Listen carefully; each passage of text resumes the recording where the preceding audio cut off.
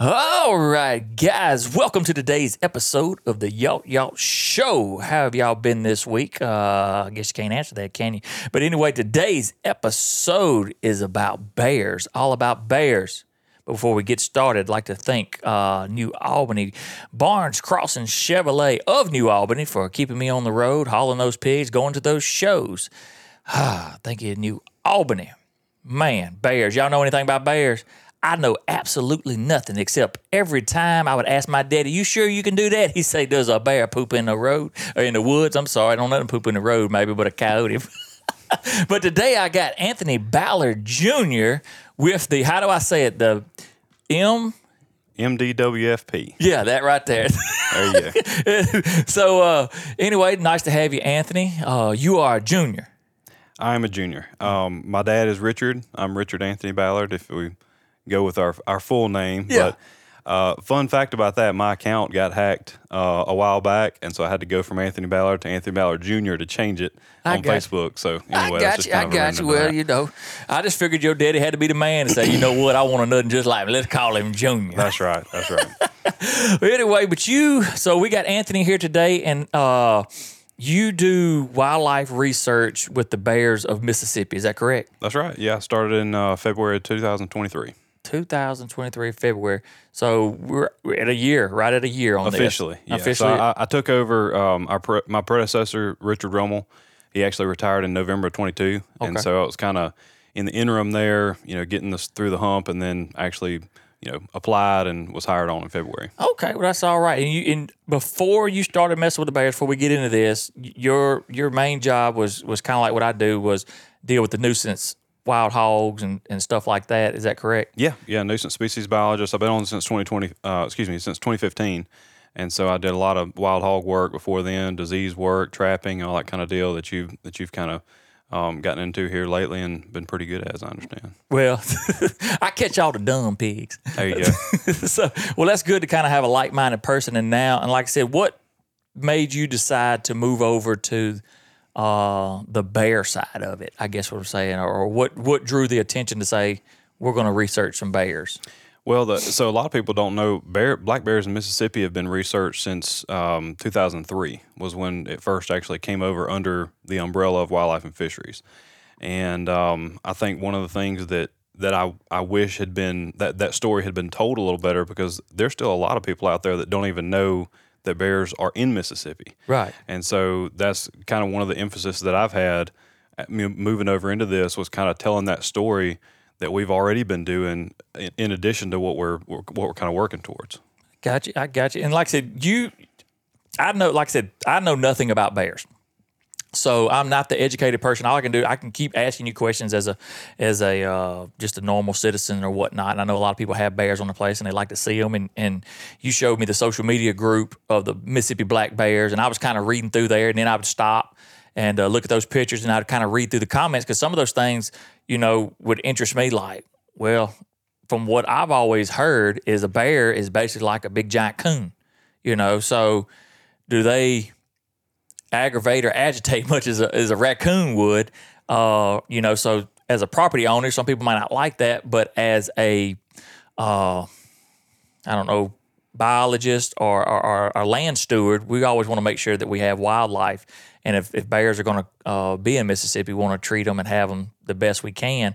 But do you have a lot of problems with the bears for, say, like percentage? I'm a percentage guy. Right. If we got 16,000 bears and only 4 of them tore up something, that's not a problem, you know what I mean, percentage-wise. But do y'all have a lot of problem with bears, or? We get a lot of calls. Most of our calls come from bears getting in feeders. Right. So, and it kind of makes sense, because right about that time that the feeders are going out, so, usually September, October, people are putting cameras and feeders out. That's the time where bears are entering a period of their life called hyperphagia. So they're trying to eat as much as they possibly can to store up that fat layer to go into wintertime. And so at the same time that they're the most hungry, so they go to eating several thousand calories a day to up to 20,000 calories a day, that's when all the hundreds and hundreds of pounds of free calories wrapped in, real thin plastic are going out on tripods in the woods. Right. And so when you have that intersection there, you do have a lot of those bears getting into feeders. Right, and I've seen that on the social media pages and the sites, and it was really interesting. I didn't see a whole lot of hate on it, I mean, far as I didn't see it through the comments, but on our club,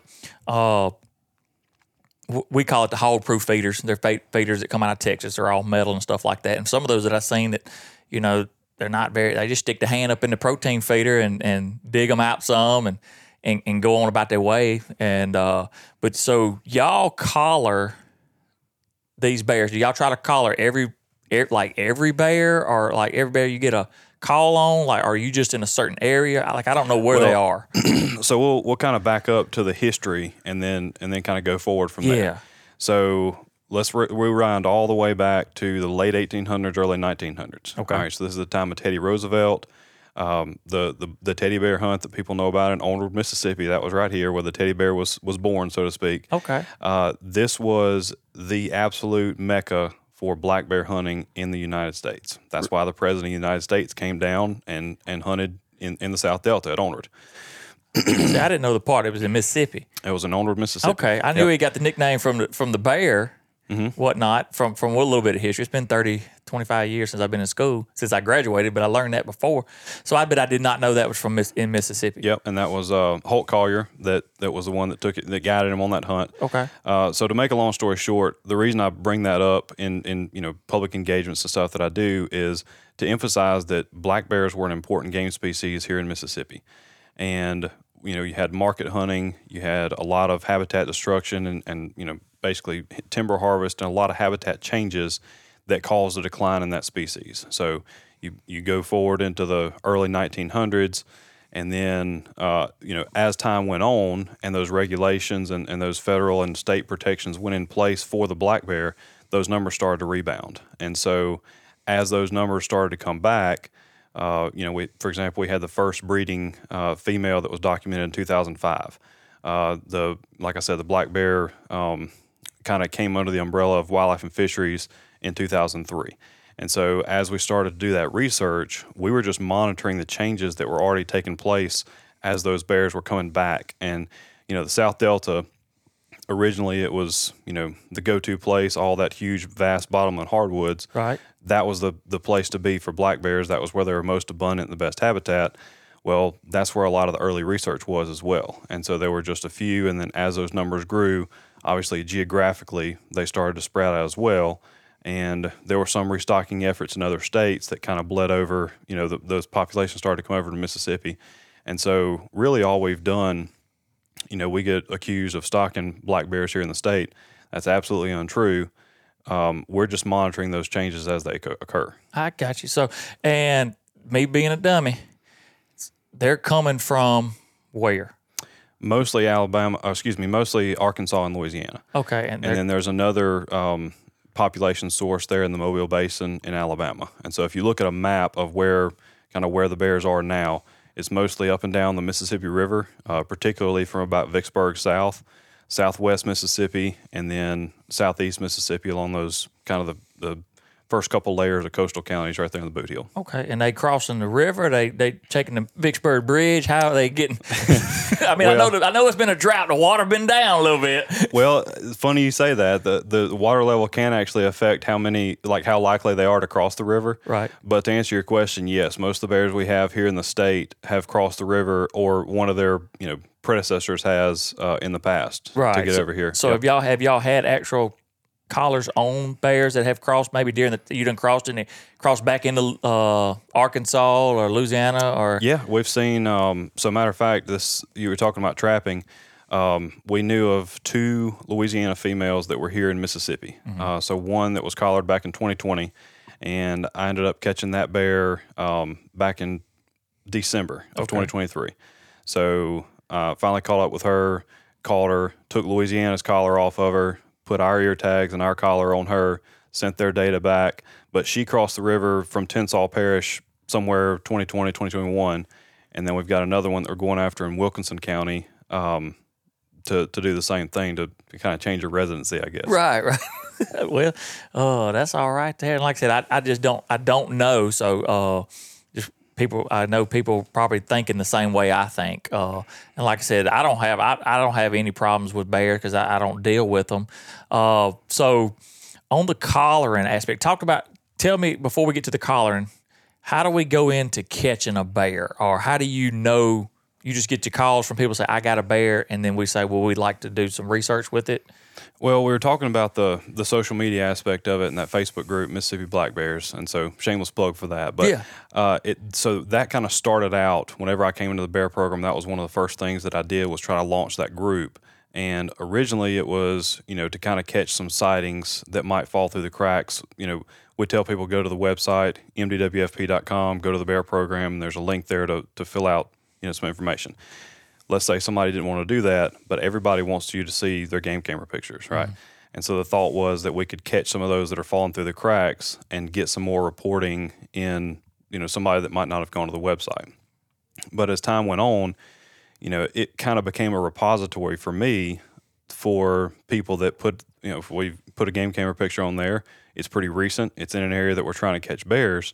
And I maybe message that person and say, hey, here's what we're doing. We're trying to get some research done. Would you mind if we come and trap? And most of the places that I was able to trap over this past summer were a result of some kind of social media contact. Right. And so it became a really good source for us to kind of draw from and get new properties, especially in different areas where we didn't have a lot of contacts. Right. And like I said, social media is a good way because a lot of people just don't know how to reach out, or, like you said, you can go to the website, but it could be so much effort to say, let me fill this out. Let me tell you where I'm at. Then they got to call me when a lot of times it's just like you post a picture and, next thing you know, you can get a phone call or get a text message or whatever. And then next thing you know, you're on there. So when you get with a landowner, of course, I know how it is when I deal with the hog trapping. I'm baiting hogs, whether it be the feed or the trough or whatnot, getting them ready.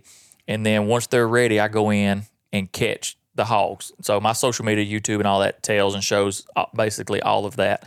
Of course, the most legal way, Of course. We don't want to do anything illegal.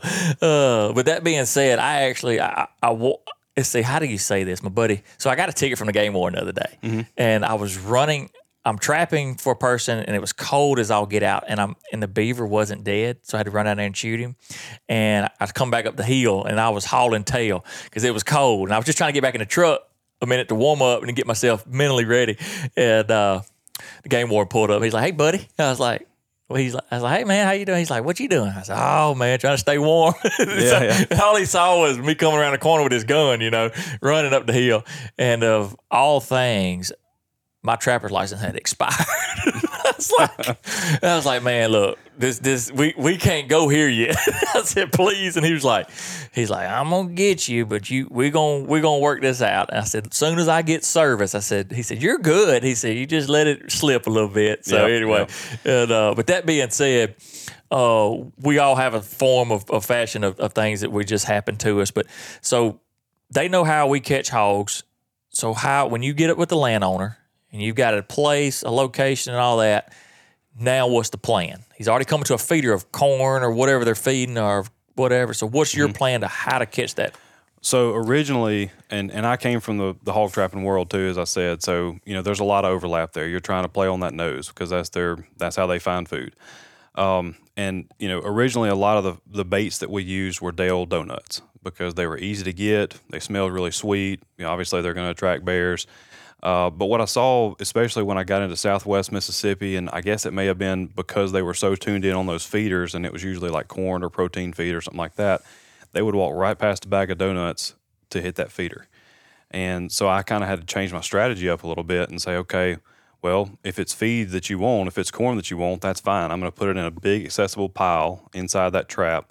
And then I'm also going to put other stuff in on top of it. So it's everything that you're coming after and then some. Mm-hmm. And then if it was a small enough amount in a feeder or one of the little smaller like plastic type feeders that was pretty light, sometimes I would just pull it completely. Right. So that bear is coming to get something to eat. And then all of a sudden what he's been coming to is gone. Okay, well, here's a pile of bait. I may as well go in here. And I trapped, I think I went after a total of 17 or 18 bears over the summer. And I caught all but one.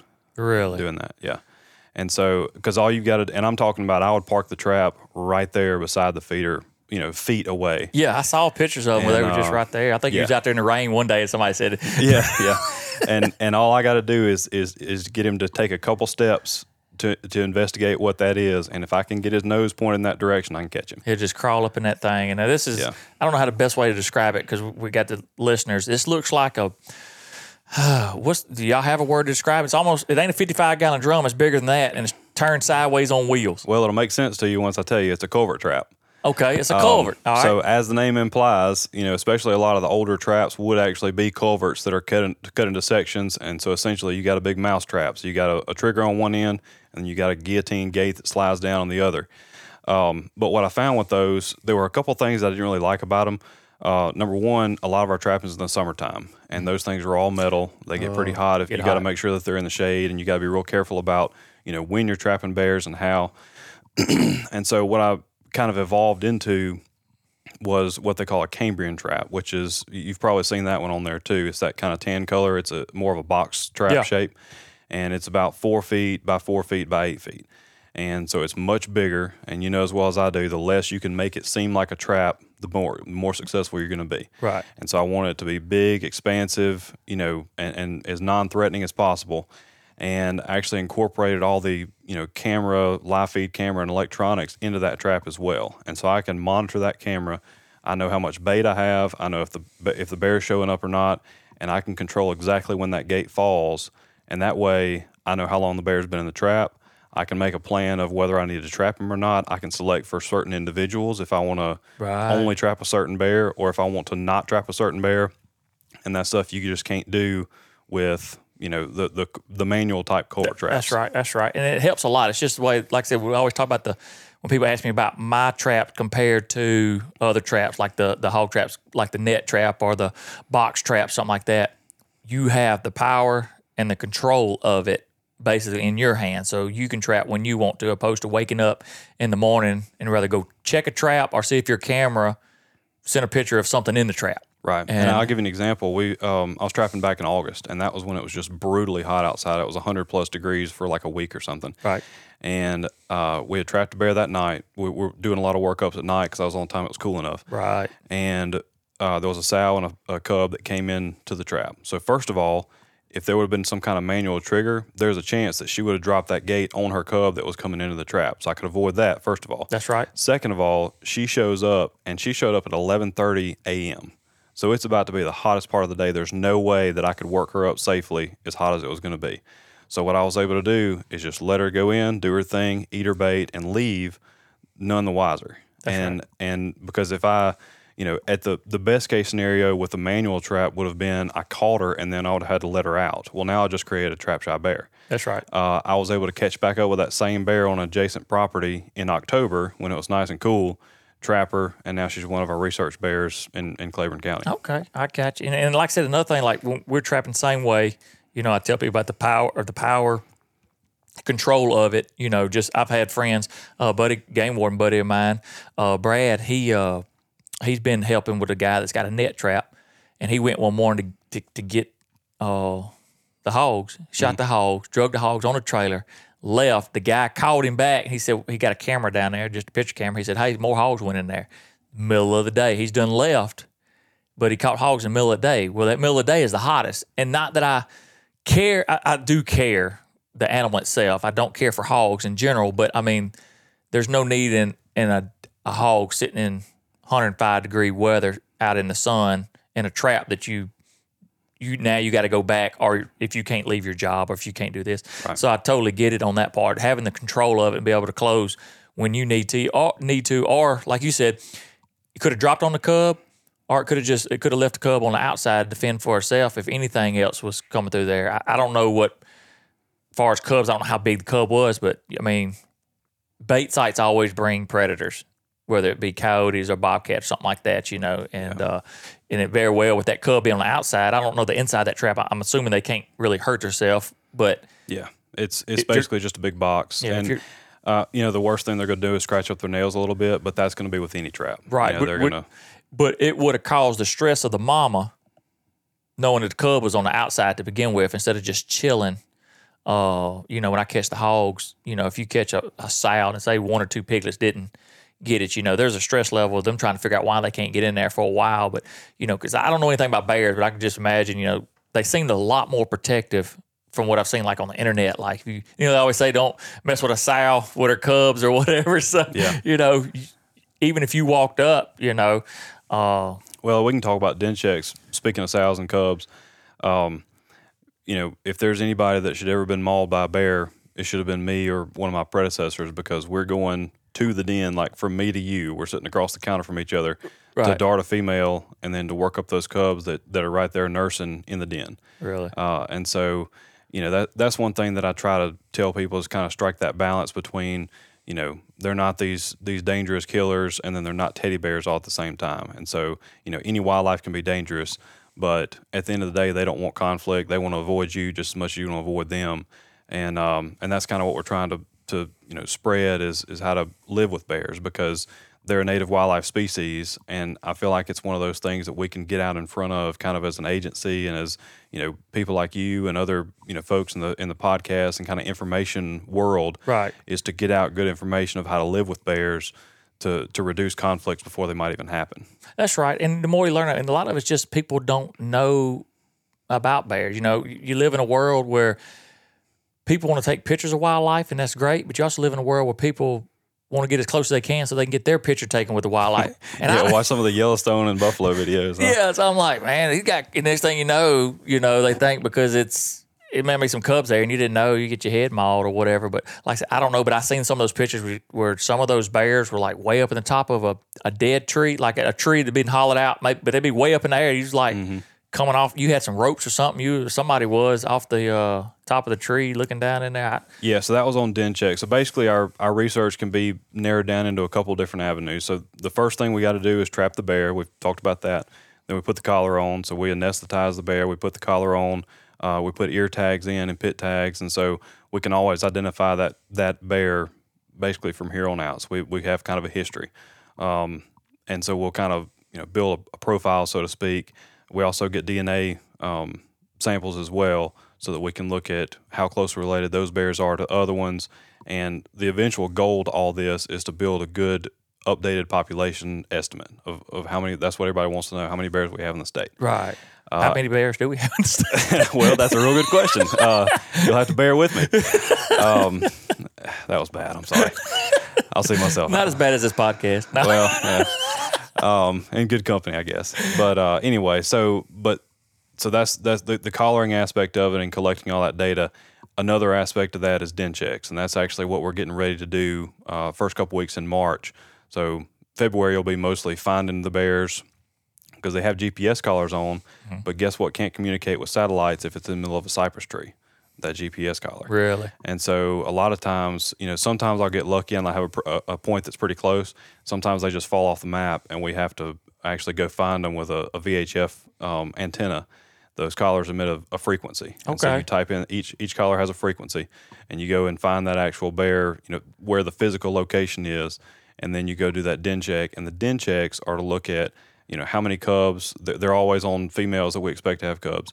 How many cubs did she have? How much do they weigh? Are they in good health? And then, theoretically, hopefully you can monitor that over time, and you can look at things like reproductive success, which in bears is a key aspect, to any population growth, but especially to black bears. Okay. And so I had a question there and I got lost in it. But when you said y'all do blood samples to see, like y'all y'all gonna have to move some bears in case they too close to kin? Like, would you have to? So, and that's another good question though, because that's, a question I get a lot, especially with the, bears getting in my feeders and that kind of thing. Can't y'all just take them and move them somewhere else? And Tennessee actually did a study on this, pretty big study, where they would relocate bears and then they would put GPS collars on the bears and monitor those movements after they were moved. Right. And 2/3 of those bears found their way back to where they originally been caught. Right. There was a bear that covered a female that covered over 1,000 miles in 4 states. Obviously not in a straight line, right? But found her way all the way back to the exact campsite that they caught her on in Smoky Mountain National Park. Wow! And so, but let's say that they didn't. A good majority of the ones that didn't find their way back got hit by vehicles, so they died trying.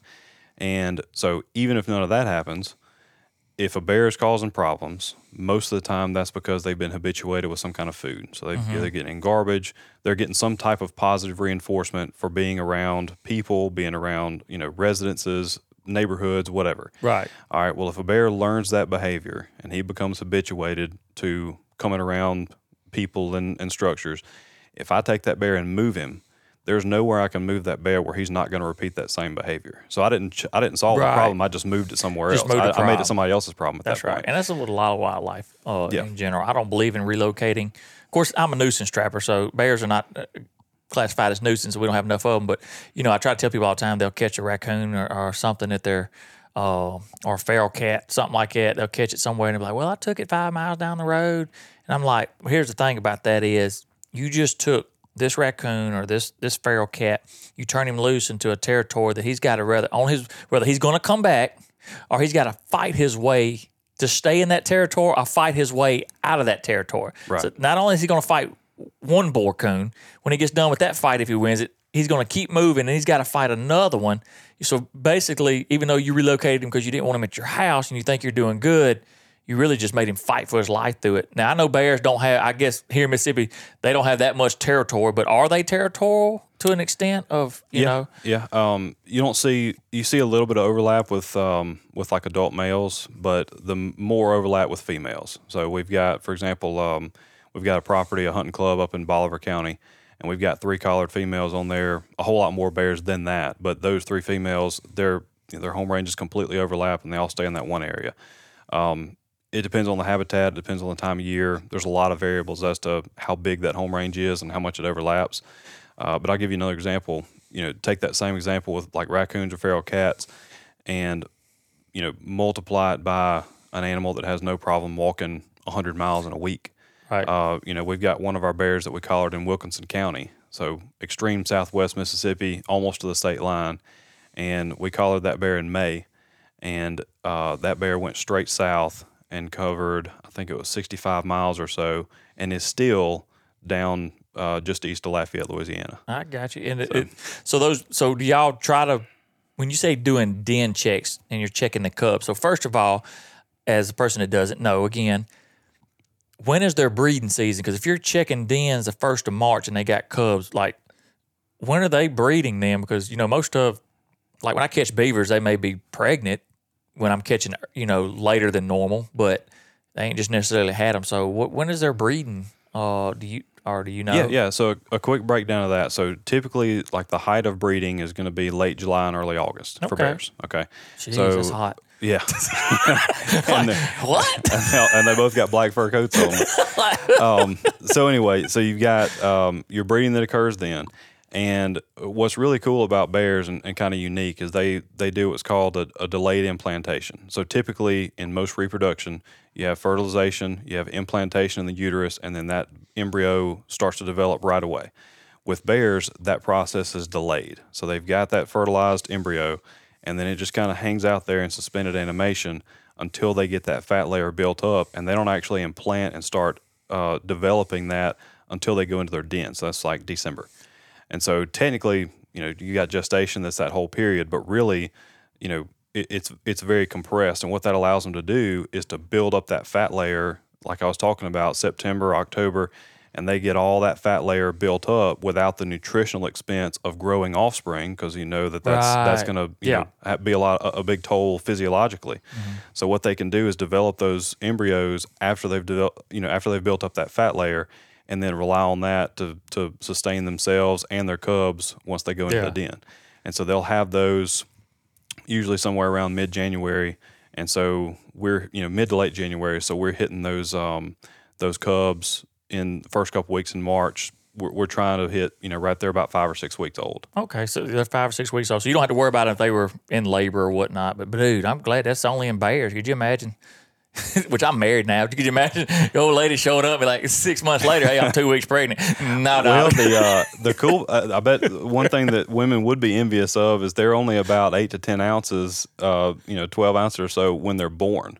Really? Yeah, little bitty. Okay. And so, compare that with my wife had my boy was 10. Yeah, my boy was 10. 8+ pounds babies. Yeah, I couldn't deal with that. Hey, 6 months later, I ain't seen you in 6 months. I'm 2 weeks pregnant. We got to have a different plan here. That's right. That's right. So when you see a bear and you find it denned up, because you find, like you said, you get them from whether landowners call or you reach out to people and you know they got bears on the area. But this time of the year, you're finding den females.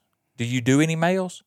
Do they den Typically, well, they will, but they usually don't den for as long, and they usually don't den as early. So, your females that go into it, especially your pregnant females. Another side note: they only breed every other year. So let's say we go back to our sow with cubs. So those cubs are going to come out with her in the springtime. So you're going to spend that whole first year. They're going to den again as yearlings, and then when they emerge the second spring, then they'll disperse sometime after the spring green up, and then before the next breeding cycle, which is going to be July or August, and then the cycle starts over again. And so we only do den checks on the females that we have collared, and and specifically the collared females that we expect to have cubs. And so we've got records of who's had cubs and who hasn't. So who should be bred this year and who probably isn't, and then kind of go from there. I got you. All right. Well, that kind of makes sense. Well, like I said, I just didn't know on that part, but I'm trying to think about what else when it goes into that. So when you already have it, so you sneak up on them basically, and you sedate them. You already kind of know. I guess when you trapped them, you already kind of know how big they are. So how much sedation to give them? Because that's another thing that I've run into with some other experiments that animals may get too much or not enough, and then you're struggling with it or whatever. But so y'all kind of know how big the bears are. Like, what's a big bear? What's a small, what are their average weight here in Mississippi? Yeah, so typically most of our females, they're going to run anywhere from 150, 175 pounds all the way up. I think our biggest one we worked up this year was 240, 250, something like that. And then your males, they're going to run usually high 200s to 350 plus. The biggest male that we worked up this past summer was in Roxy, Mississippi, Franklin County, and he was 384. Wow. We had another one in Jackson County that was 375, and then one other one in Claiborne that was 381. I got you. Right there, real close to 400. But the thing about it is, you take that same bear and fast forward several months where he's got all that fat and he's 400 plus. Right. So they look big. Like, people see a 300-pound hog all the time, quotations, Yeah. But on the hoof, they look really big. Right. When I'm dragging them up on the trailer, they're heavy, but they don't look really big. So do they really look big? Like, I would say it's even harder. I mean, like looking at a whole bunch of both animal, I would say it's even harder to judge the weight on a bear than it is on a pig. Okay, because I get it all the time. And people, and like same thing, they'll say, I got a 500-pound bear. It's possible, but you probably don't. Right. You probably got a 300-pound bear. Yeah, I get it all the time, man. I got 400-pound hog. Can't nobody catch him. And I'm like, well, I don't know if he's 400 pounds, but everybody always, and I get people asking me all the time, send me pictures. How much do you think this hog weighs? I'm like, dude, I always tell people 185. Everything is 185. Yeah, I think the biggest one I've actually put hands on was 320 something. I mean, Really? and people don't understand how big of a pig that is. Right. That is a really big hog. So bears don't. So when I grew up in school, they just told me bears go to sleep in the wintertime. Is it actually like a real hibernation? Like, or it really? I guess it couldn't be because they're for nursing, right? Or So it's more. That's why I use the term denning, and people understand the word hibernation and like they understand what that means, and so it's not a bad term to use. It's just not completely accurate. right. So typically hibernation would be like your rodents where they're literally unconscious. You've got heartbeats that are, almost non-existent. We're talking about way, way down in metabolism and all that. Versus a bear, they do have a suppressed metabolism, suppressed heart rate and respiration, all that. Essentially, you can look at it more of as a power save mode. Right. And so, that adaptation is to overcome periods where there's not a whole lot to eat, right? So they can rely on those fat. Well, the less power you need to fuel that machine of the body, the further you can make those fat reserves last. Right. And there's a pretty good case to be made for the availability of feeders that has come about in the last 5-10 years that's actually suppressed some of that denning behavior, because the whole reason that you would go in, not including a pregnant female that has to have cubs, that's the whole reason that you would go into a den, is to overcome that period of really cold and And nutritional lack. Well, if you've got hundreds of pounds worth of free calories out there, then why den? That's right. And that's right. But yeah, that's kind of a brief rundown. And it's totally. I say the opposite. How would you say it? It's hard to catch pigs when everybody's got deer feeders out, but as soon as deer season's over with, and they stop spending the money on it, then it's a lot easier because those pigs need those calories, and they're looking for and it makes it a lot easier. A lot easier to get them on bait. A lot easier to get them on bait. And people are mad. I say mad, but they're always asking me, like, from that November, I'll trap a little bit in October, but that November till right now, I just don't do a whole lot of trapping. And people are like, why? I'm like, it's not worth my time. It's hard to compete. Yeah. I mean, I like to be on and off in a place no more than a week unless it's got a ton of hogs. But, I like to catch on the third night, and I'm moving my trap by the fifth night, and I'm jumping to the next spot, if the hogs are caught. Sometimes, like, multiple sounders, but with the bears. But like I said, I'm really intrigued, and I'd like to see how y'all do all that. I saw some stuff where y'all took, like, some veterans that kind of got to learn and show and stuff like that. So it's very intriguing to me because I know nothing about the bears. But I guess if you got bears, like I said, I just never knew if it was a nuisance to the landowner. But how many collared bears do y'all have now? So we have 22 right now. We started off August of 2022. We had 8. So over kind of a little bit over a year, we've been able to put out a good many. I've got 10 more collars that are being made.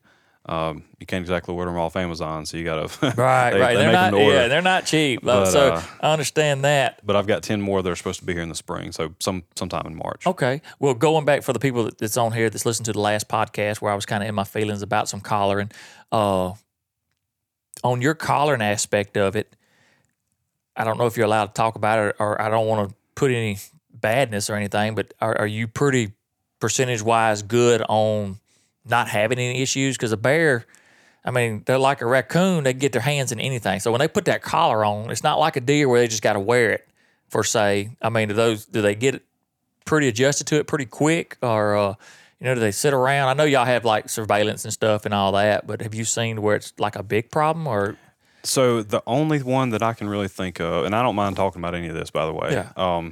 So we build, there are several fail safes built into all these collars, really, including the one you were talking about with the deer.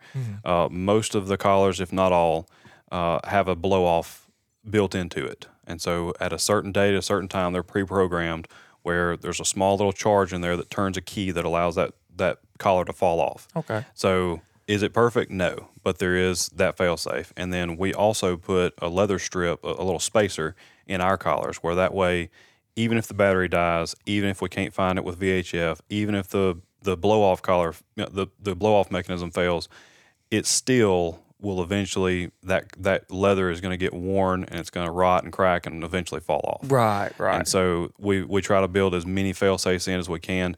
Are you going to have problems every now and then? Sure. Most of the time it's with an animal that's about a year old because they've still got a lot of growing. We build in room to where when they build that fat layer in the fall, that they're still going to have enough room there. Yeah. But it really is a delicate balance between, having the collar tight enough where it's going to stay on and not get kicked off, because like you said, those collars aren't cheap and we're trying to get data. That's very valuable data. Right. So you don't want them kicking a bunch of collars, but at the same time, you want to make sure that you've got it built in, enough space there where it's safe for the animal too. Right. And that's another good thing. We've got a lot of good relationships with our landowners. And there are some bears, especially in the Delta, I literally get pictures of them 2 or 3 times a week. Right. Like there's so many cameras, and with the prevalence of cell cameras now, I'm getting pictures just all the time of those bears. I'm able to get a pretty good eye on them. Right. Well, that's all right there. And like I said, I already know, because everybody, they was kind of talking about me. I was like, you might not ever have an issue, and there'll be the one guy, whether it be me or, terrible Tommy somewhere, that just was like, I hate this program because of this or that. Have y'all ever had to? So it's illegal to shoot bears in Mississippi. Right. It's illegal to poison any wild game animal, basically, other than rats, that I know of. Even when it comes to pigs, But have y'all ever had any issues that you could talk about like that? Like, have you maybe collared one that somebody shot, or collared, or somebody? We had one There have been collared bears that have been shot before, illegally, and they, there were jail time and fines and stuff associated with that. Obviously, there was one last year, kind of right before I came on, right there on that Alabama line. Excuse me, Arkansas. I keep saying Alabama. Right there on that Arkansas line, and it was a camp where there was Arkansas and Mississippi in the camp, and the bear went over into Arkansas and got legally shot by a hunter. But that was one of those, like, you kind of hate to see it, but it wasn't really anything nefarious or illegal about it. It was just kind of what happened. And then, we had one in the Delta where the collar started to get tight. But again, that fail-safe that we built in, or I say we, that the company built into it, that satellite signal was sent, the collar popped off, and I went and recovered it, later on that day. So, it was, like I said, we've been really, fortunate in the fact that it's extremely rare that we have any kind of issues like that. Right. Okay. Well, I know you were saying something about following when you could get that signal when they're in those dens, those cypress trees and whatnot, and you got that little signal, handheld signal. So, like, how close do you got to be for you? Like me, I'll walk up on a snake. I won't see a snake in a minute. And I could just imagine you'd be like the old dog hunters. They're out there beeping their dogs. They don't have the same type thing. It'd be like play hide and seek. Yeah, it's kind of an Easter egg hunt, but so it kind of depends on how what kind of good solid position I've got. If I've got a position that I think is pretty close with that bear, then we'll just go on the ground and find it. And so again, it's once you get to a certain point, there's a couple of tricks you can use to kind of tell how far away you are, and then you're just kind of looking to see what looks like it could be a den. Sometimes it's 60 feet in a tree in a hollowed out cypress, and then sometimes it's in a blowdown on the ground. Sometimes it's just kind of a depression at the base of a tree. You just never really know.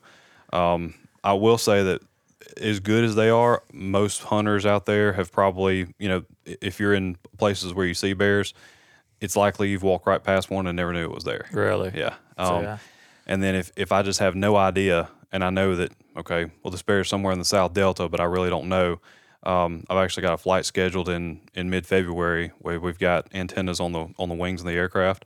I can toggle back and forth from left to right and listen for them. And then once I hone in on one particular frequency, then we basically do a spiral closer, kind of a spiral in and down to pinpoint where it is. We can usually get a couple hundred yards, and then we'll go in on the ground and find it. I got you. I remember the only thing I've ever had an encounter with a bear, and it really wasn't me encountering it because I can't think I've never seen a bear in the wild. But we had a lady. I used to live in the northern west part of Clay County.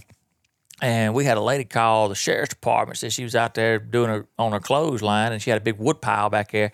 And she said, she called, she was just raising cane. She said a bear done come up to her back on a wood pile and stood up and was waving at her. Said it had a big orange collar on it. And I don't know if I ever used orange collars, but I had a 110-pound black lab. Yeah. So they called the law out there and said it was a big old black bear out there. And we don't ever know if it was my dog or if a black bear done come through there. But she said it had a big orange collar on it. She said it stood up on the wood pile and waved at me. Oh, dang. Yeah. Yeah, there's no telling. But do y'all get a lot of crazy calls? Do y'all have like people just want you to come get a bear? Like I don't want it here. It's usually people, like I said, it's usually people that have gotten feeders torn up that say, what are you going to do about your bear? Like I put it there. Right. Yeah. And I'm like, well, I'm not going to do anything. Right. But again, that's why I try to get that information out is like to where they understand that relocation isn't an option. Like even if there were 20 of me, and that was something that we could do, it's still not a viable option for the bear. Yeah, if you don't want bears there, which I mean, I like feeding deer because I like to put up cameras and I like to see what's on the land. So I mean, even if you couldn't hunt over feed, I'd want something where I enjoy, just like I watch hogs, I scout hogs, I know what hog's the bully hog. I enjoy just watching that because we have that live feed camera. So I just love watching deer interact and stuff like that. Yeah, and that's what we tell people, if you do have a bear that's coming to a feeder, either pull the feeder for, a week or two and let the bear move on because Lord knows there's enough feeders out there where he's going to find another one, or, take it and fortify it in some way where he can't knock it over and it's hard to get into. And like you were talking about the metal feeders earlier, our recommendation is to just remove it for a little while, But if you just are absolutely against that, there's other options out there too. Yeah, I mean, I love, because we had to call it hog-proof feeders, and I get all the time, they're like, I want my hogs gone. Somebody will say, well, stop feeding, and they'll leave. Well, when it comes to hogs, I want you to keep feeding so they'll stay there, because if you quit feeding, they just go to the next spot. The hogs just reproduce so fast, so in the opposite way. If you don't want the bear there, you can feed, and he'll move on to a different property, or he may live there, but he won't tear up anything. Right. Move over, like I said. So I don't know. What is the end goal or the plan? I say end goal. You said you've been doing this since 2003. What is, to just keep, what is the end goal for this, for this bear program, to make sure that nobody's messing with them, to make sure they're just... Well, the reason I brought up the history, it's kind of where we were, and then, all that was, black bears were an important game species in the state. They were plentiful enough to where they could be hunted and harvested. Obviously, they were over-harvested in the past, but what we hope is that population continues to naturally grow like it has been, and eventually we'll have a hunting season again in Mississippi for black bear. Right. It happened. Arkansas just opened a section of their state in southeast Arkansas, which borders Mississippi, and then Louisiana will have their first bear season in 2020, in spring of fall of 2024, and so that's conservation, right? That's the nuts and bolts of conservation. So, we hope they follow that same trajectory that the white-tailed deer has, that the wild turkey has, stuff that you and I take for granted and never think about the history of.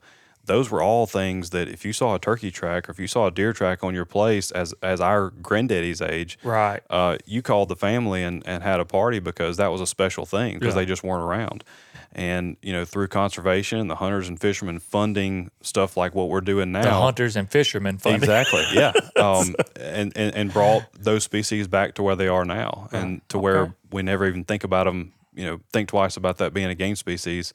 That's what we hope for the black bear. That's right. Because I remember, like I said, my dad, we used to have a doe day. I was a child, but we had a doe day, and now it's like, kill your 5 or hunt your 5 just to help out. It's just grown and boosted that much, Yeah, and to put that in perspective, a lot of the older generation still have big problems shooting does because it was just so ingrained at that time because they just weren't around. Yeah, and I have on social media part of it, a lot of people up north, different states, they have a 1 buck or 1 doe or 1 tag, and you can take either or how it is. And then I'm down here, and I think I shot 4 does this year, and they're like, how much meat does one man need? I'm like, it's legal. Mm-hmm. Who said I was eating it all? Yeah, but, and I mean that was and you still didn't fill your bag limit, by the way. You got what, end of today, I think. I got a few more. I got another hour. Yeah, so we were to wrap it up, huh?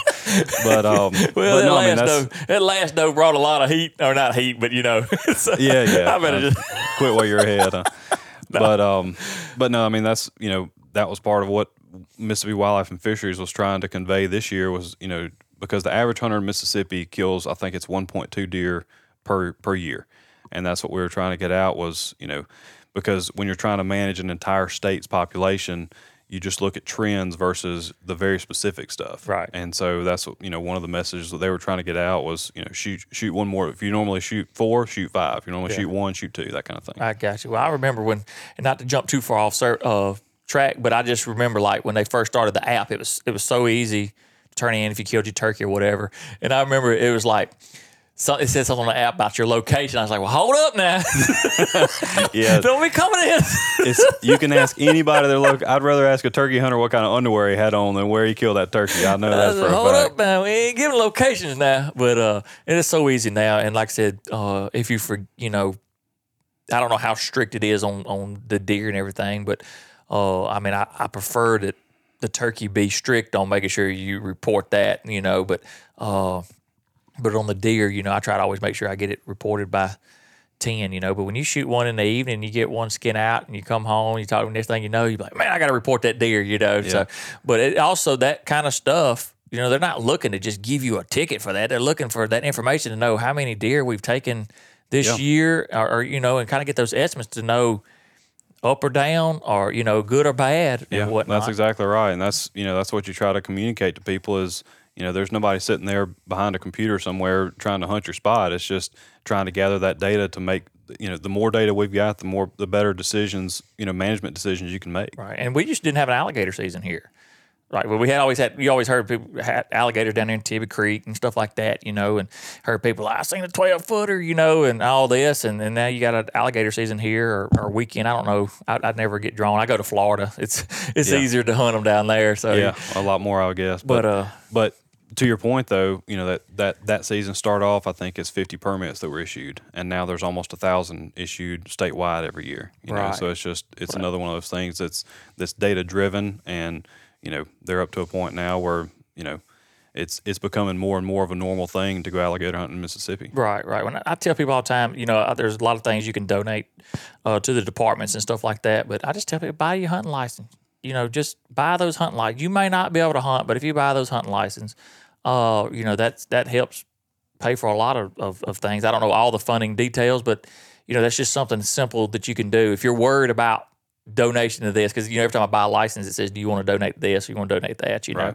And I just tell people, just buy the hunt license. That's something you're going to use or have the option to use. Right. And not to get too far off in the weeds on this too, but I mean, that's the reason that those hunting licenses exist. All of that money, there's no other thing it can legally be spent on other than conservation in the state it was purchased. Right. And so all of those, all that money goes directly towards things like maintaining food plots on WMAs, road systems, all of our private land stuff, all of our species specific programs, all of that conservation, all these species we've talked about, that was all funded by hunters and fishermen, Right. hunters and fishermen. And so it's really kind of a point of pride for me, because it's one of the few state or federal systems where the people that are paying into it are the direct beneficiaries of Right. of who's Yeah. you're paying into the system that you're benefiting from. That's right. And like I said, we try to think about, I've been down to the refuge. I trap around the refuge on some private land and stuff like that.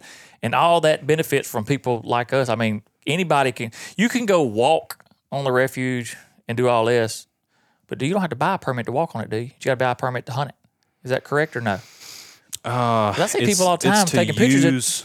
To use the permit, and so to use the area recreationally. gotcha. So if you're just like, if you're, a lot of those are public roads, so if you're just driving through, I don't think, but if you're actually getting out and walking or taking pictures or whatever, I think you do still have to have it. I bet a lot of people don't know that, because I've seen a lot of pictures. Me and my wife, being one, took pictures before we got married, and not to send her to jail or anything over a $15 permit, but I know she didn't have a refuge permit for us to go take.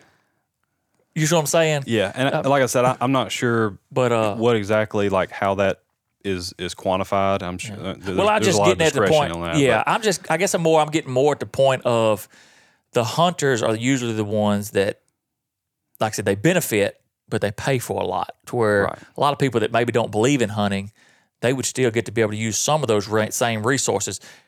Maybe you don't believe in hunting bear, but buying that license helps that research to grow the population of that bear, opposed to where some people just think putting bird seed out in a feeder, that's helping wildlife. I really just call it being government fed. That's right. I mean, Yeah. they just going to keep coming there and, keep getting what they want. But anyway, is there anything else you want to throw out there?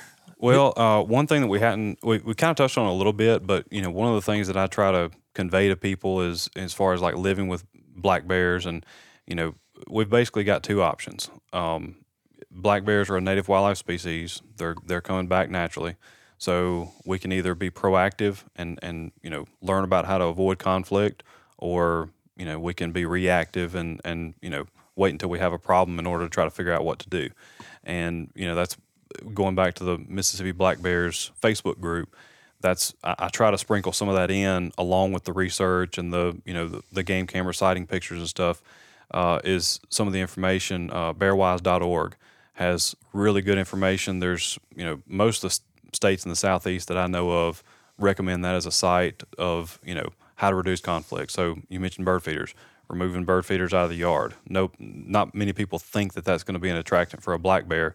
They're super high in calories, and so a few mouthful of bird seed is actually really high in calories and can convert to a lot of fat. Barbecue grills, trash, that kind of stuff, and little small adjustments that we can make that could avoid a conflict, because once you get a bear habituated, it's usually a path to destruction for the bear. And so And that's what I try to, impress upon people is, taking those little small steps to, to live better and kind of more responsibly and safer for both parties. That's right, because a lot of times they get habitual because by the time that if a bear come back up here in my backyard right now, in the back of this trailer, I had a bird feeder back there, about 3 or 4 days of that's cute. But now he's done got habitual, and by the time what we consider like a nuisance would be, my dogs are always barking at this bear, or maybe he's pulling the pots off the back porch, or he wants more bird seed, so he's tearing the bird feeder. By the time we consider it mentally, we consider it a nuisance. By this point, now we can't break this bear. Right. Well, and that's what you're doing, right? Because how do you train a dog? You get them to perform a certain action, and then you usually give them a treat in some form of food, right? Right. And so, that's you're doing the same exact thing because that bear is performing a certain action and then he's getting positive reinforcement for performing it. And so he gets trained to do it again and again. Right. And like going back to your example, what happens when that bear comes to the back of the yard and the bird seed's gone? Well, now we're looking for a different source of food. And then we're possibly tearing into a shed or we're getting into a car. And then you've got real problems to try to navigate versus taking it away in the first place, letting him go do his thing, and Yeah, because my dogs, they'll beat at the door. You'll hear them just running to the door like it ain't there when they're hungry, like, hey, you ain't fed us today. Yeah. Not that I don't feed my dogs. They just got, they want to be fed when they want to be fed. So that's kind of, so I kind of believe in that, understand that as well. Well, like I said, it's very interesting. I can't maybe wait to see some of that action maybe one day, I don't know, in the near future. Yeah, you have to come out with sometime. I'll be, and that was another thing I was going to say, we're trying to kind of concentrate our trapping in Southwest and Southeast Mississippi. And so, if there's anybody out there looking to help us with this, some trapping and some collaring, especially after March when I get those collars in, I'm looking to put those things out. So if there's any, properties out there that see bears a good bit, there's more and more people running cameras these days, and join the Facebook group and let me know if you're seeing bears on your place. Yeah, Mississippi black bears. I joined it today, looking through and trying to get educated on it as fast as I could, but my knowledge is a little slow. But like I said, the end goal is, like you said, get something for our kids, our grandkids to be able to enjoy, even if you're not a hunter. You get to help bring that back and bring it back strong. And but other than that, we always want some wildlife. As bad as I don't care for the hogs, and I feel like I did a good job when I take out as many as I can. We still don't want everything gone. I don't think we want to extinct anything, And we got universities that are doing their best on that. We got some that's trying to come up with a poison to kind of lower that. Right. We just got to make sure we don't have bears getting in it. And that's a whole different podcast. Believe me, I went down that road further than I ever wanted to. But so I understand. So, but that being said, man, if you don't have anything else, I appreciate you being here, joining my trailer hood. And just for you to know, the candle lit and the flowers was not meant to be. The atmosphere's there, man. I got to give you that. I had the man a drink out. I got the candle burning. Got the flowers out. That's first rate, buddy. I like it. I told him, come on in. Welcome to the trailer hood. But anyway, I bought my wife some flowers yesterday, and she lit a candle. So anyway, I appreciate you, Anthony. And man, we'll just keep hammering those bears and figuring out, researching, and pulling that blood, and make sure they ain't too close to kin like the rest of us. Sounds good, man. I appreciate the invite. All right, guys. Well, hope y'all enjoyed today's episode of the Y'all Show. Y'all make sure we're going to go check out that Mississippi Black Bears and check out everything that you can. Thank y'all for being here. Y'all have a good one. God bless. And as always, Jesus loves you.